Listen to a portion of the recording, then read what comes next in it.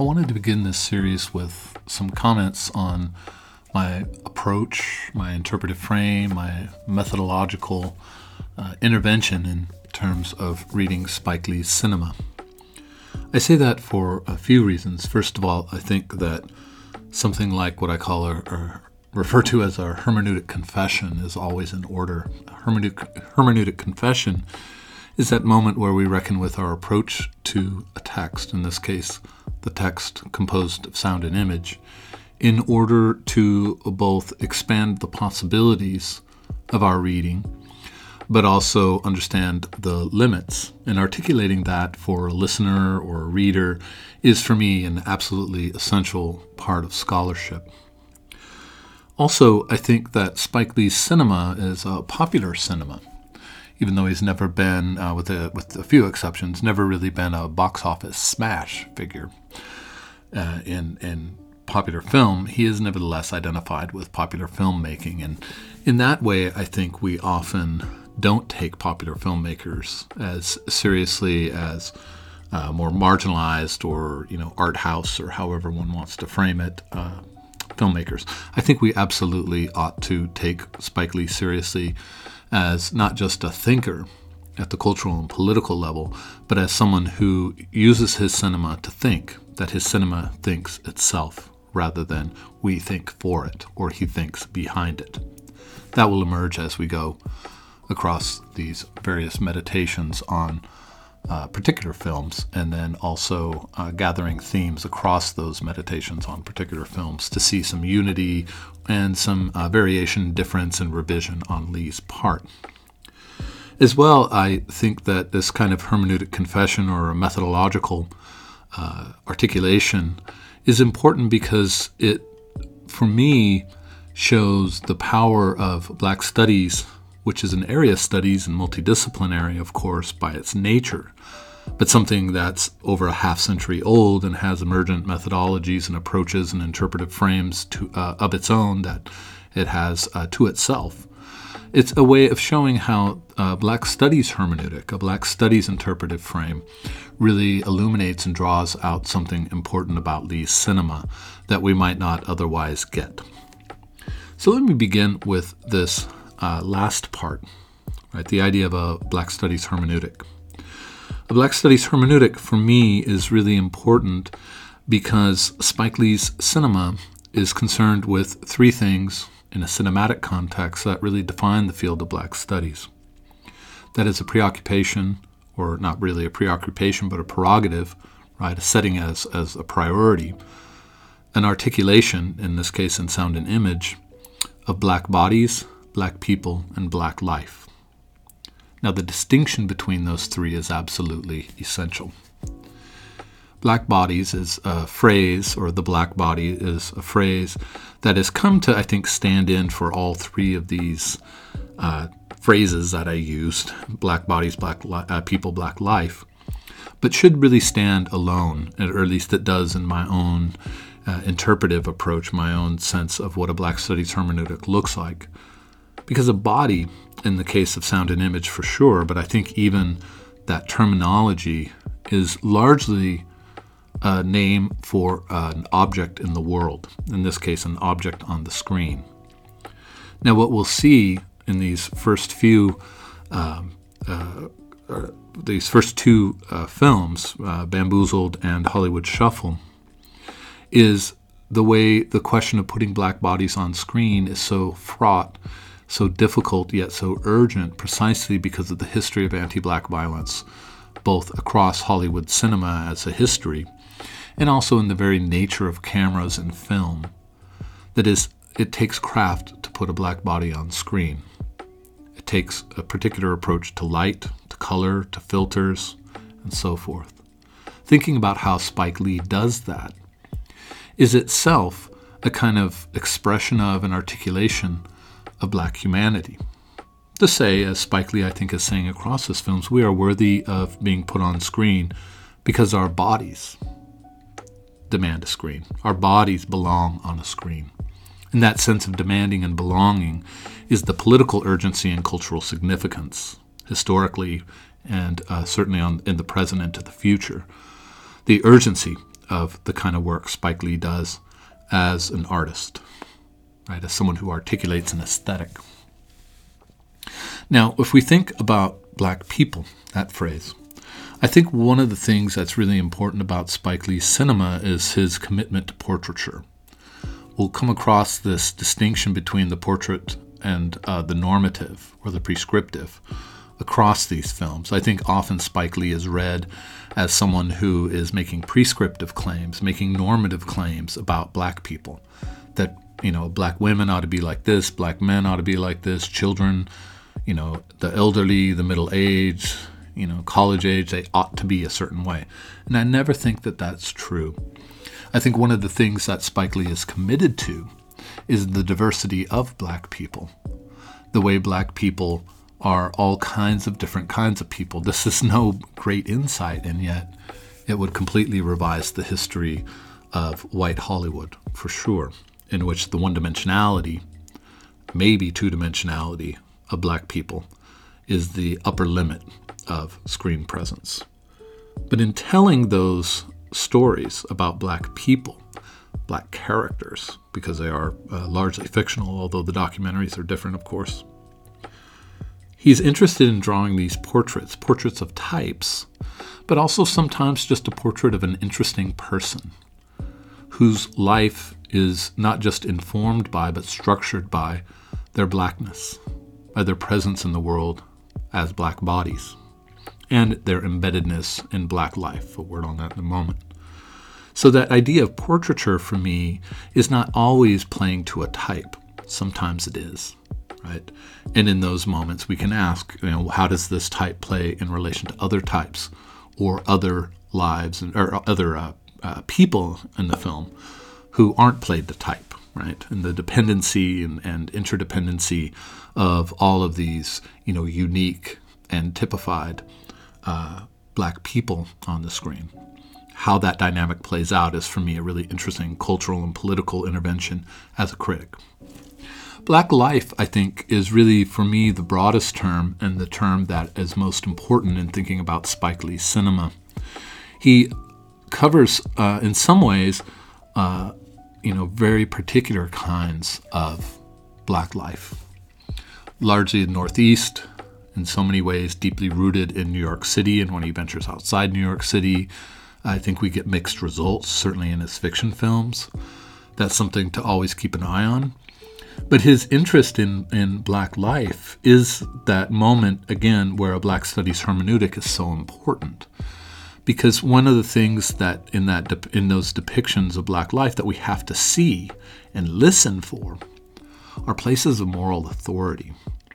I'm thinking in particular, and we'll see this as we go along, the importance of certain music, certain pieces of music and musicians, specifically Stevie Wonder.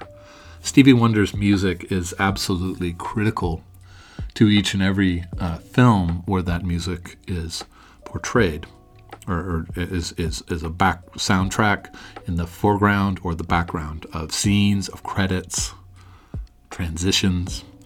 Anytime Stevie Wonder makes a sound in a film, we have to listen and ask, where is the conscience of the film? It's in that song. It's in Stevie Wonder. And in these kinds of ways, just to take that as one example, Spike Lee is trying to say something, to articulate something about black life, certainly for a particular generation. Black life where Stevie Wonder does play a very special role, that he's not like every other musician. He is a different kind of musician for his style, for his longevity, for his particular songs, for his celebration of black people and black lives, black children, love, adults, the elderly. Stevie Wonder has slipped between Stevie Wonder and Spike Lee. I think they're very intimate, actually, as figures. But I think of somebody like Stevie Wonder then as functioning in the Spike Lee film as a reminder that this is a depiction of black life, not American life, not interracial life, but a specific life. And that sense of life, for me, is just this notion of life world, that it's an entire world, and it's a world that exists with its own internal set of references. And as a world that has its own internal set of references, it's not an interracial space, it's an intraracial space. And again, if Spike Lee is tasked or tasks himself with an articulation of Black life, then one of the things that's really important is that we think about our approach. What kind of conceptual frames, what kinds of clusters of concepts, what kinds of clusters of aesthetic sensibilities and ideas and values structure our approach to seeing what Spike Lee has to say about Black life.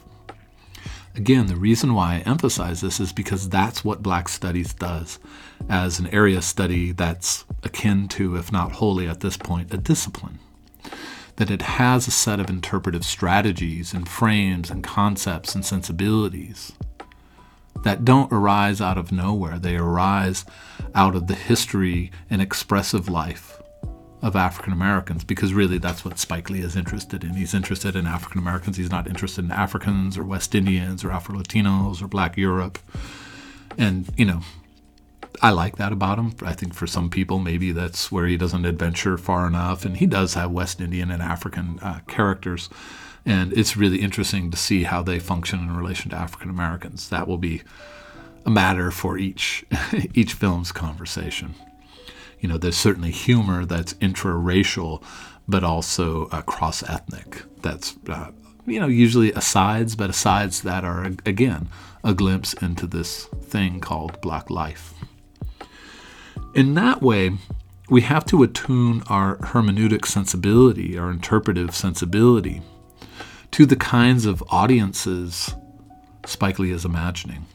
Now, of course, Spike Lee has viewers across racial groups and across national groups. That's part of being a famous filmmaker. That's part of just being somebody who says something culturally and politically important. But that doesn't mean that Spike Lee isn't making films largely for Black people, right? That's not an exclusion. Rather, again, what it is a reminder that embedded in his films, are a whole series across decades, a whole series of signifiers that have their roots in Black life, sometimes American life more broadly, but largely the roots of those expressions, of those tropes, of those characters, of those turns of phrase, of those portraits, is embedded in a specific experience across history and the memory of those experiences. It also means, and this is really important for me, that we get a real glimpse into Spike Lee's own values, right? Which are about, I would say, committed to Black excellence and Black love, just to use very contemporary phrasing. And seeing how Black excellence and Black love is not just simply a trope or something to recognize and celebrate, and it is certainly that, but that Black excellence and Black love are moral regulators, right? They actually are features of Black life, historically and memorially and culturally, right? Embedded in Stevie Wonder songs, embedded in the values of Black people, right? That go beyond Black bodies and into the life across history, the life worlds of African Americans. That those expressions or values of Black love and Black excellence bear on the characters in the screen and how we ought to view them. I'm thinking in particular right now of School Days, which I'll talk about in 2 different podcast pieces. One of the things that's important about School Days is its beginning, its introduction, its credits, where it's a series of images of Black love, Black excellence, all through resistance fighters, through world historical intelligence, courage, profundity, iconicity. Those images that articulate Black love and Black excellence at the beginning of School Days are not just celebrations unto themselves, but rather they orient us towards the film. Very deliberately, it's didactic in many ways, although I think it slips most critics' minds, frankly.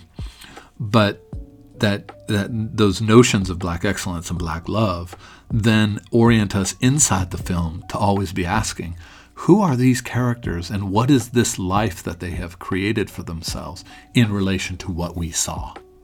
In relation to Frederick Douglass, to Muhammad Ali, to Rosa Parks, to women, going to college at the beginning of the 20th century. Right? What is this happening on a college campus in relation to what we just saw? That's that moral critique, right? That's that ethical sensibility that deepens Spike Lee's relationship in the film to Black life, insofar as it can connect with the viewer who knows how to interpret, again, this idea of a Black studies hermeneutic, knows how to interpret the relationship between these normative elements, these moral guides, these moral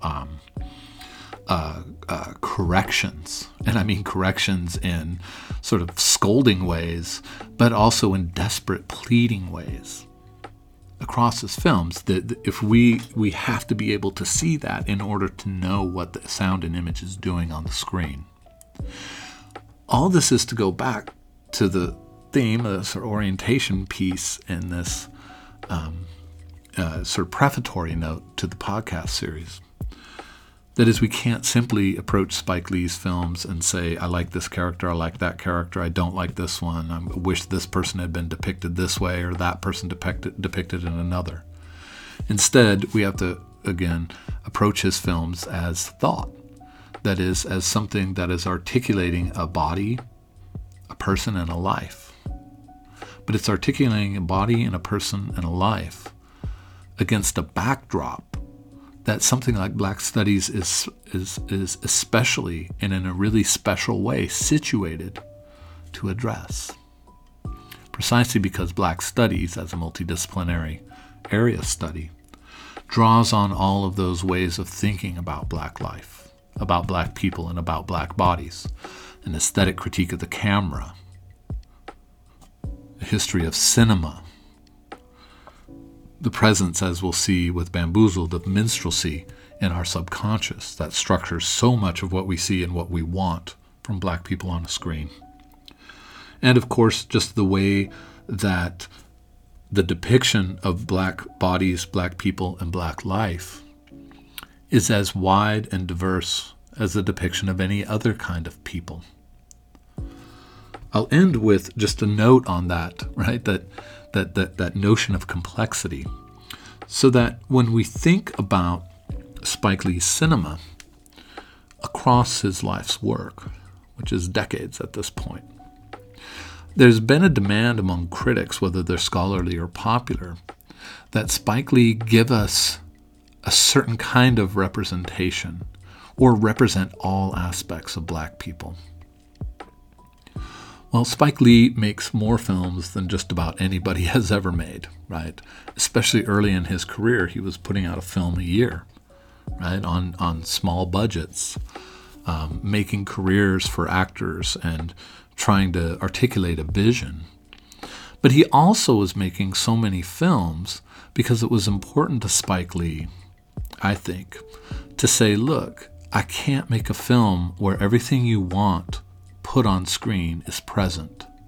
What I could do is make a series of films that not only articulate a wide swath across, when you add up all of the films and all of the kinds of characters, plots, communities, families, and friendships, not only does it add up to a really wide, right, and varied notion of Black people and Black life, but it's a way of saying against what the scarcity model of Black representation demands, that scarcity model demanding, that every representation show everybody, right? Or where is this, where is that?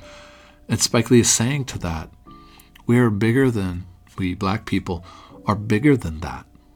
And there's no single film or single director who can accomplish the kinds of representations that might be demanding. But at the same time, it's incumbent upon Black filmmakers to make sure that their characters are not only filmed in terms of their bodies in a way that decolonizes the camera, that decolonizes film stock, but also understands that people are people, that Black humanity means fallibility as well as heroic acts and everything in between. And that Black life is so interwoven with a diversity of values, positionalities, and kinds of conflict and their meaning that go both inside and outside the racial group, inside and outside the particular community depicted, that is the imperative for the filmmaker, for Spike Lee. But it's also imperative on us as interpreters and as part of, say, a Black Studies hermeneutic, to understand that none of these films are about totality. What they are about is creating a hall of portraits in which someone can say, walking through that hall of portraits being the history of Spike Lee cinema, and say, yes, we've come to understand not just Black people, not just Black life, but Black humanity. Black humanity in its broadest sense, always committed to the humanity of Black bodies, Black people, and Black life. Thinking about that humanity, learning how to see it, and understanding its intractable value for Spike Lee, the way it never retreats from the screen, even when he has to say something painful about the church and sexual abuse, right? About misogyny, about homophobia, about the abuse of children. All of these things, right? Those are also part of that complexity, a part of that humanity. And that's difficult sometimes because I know critics have said Spike Lee is airing dirty laundry. This was an early critique, especially with School Days. Airing dirty laundry that should be kept private. But I've always been impressed by, and people can debate that dirty laundry thing for sure, but I've always been impressed by Spike Lee's commitment to the whole range of what this phrase Black humanity means. Because being a human being is about all the kinds of things human beings are capable of. When you want to make films about Black bodies, Black people, Black life that's committed to Black humanity, all of those aspects of humanity have to be put on screen. And it's amazing that one filmmaker has put so much of that life, so many of those bodies, so many different kinds of people into a portrait gallery that for me is a cinematic version of Black humanity, a cinematic version of a series of portraits in which no one can say Black people don't have a diverse sense of presence in the world. But in each one of those presences in the world, every character in the film, every community, every conflict, there's always an abiding sense of humanity, of vulnerability, but also beauty, but also evil, and also just mundane everydayness. That's what humanity is. To put Black bodies, Black people, and Black life on the screen in that register across decades is a cinema dedicated to Black humanity.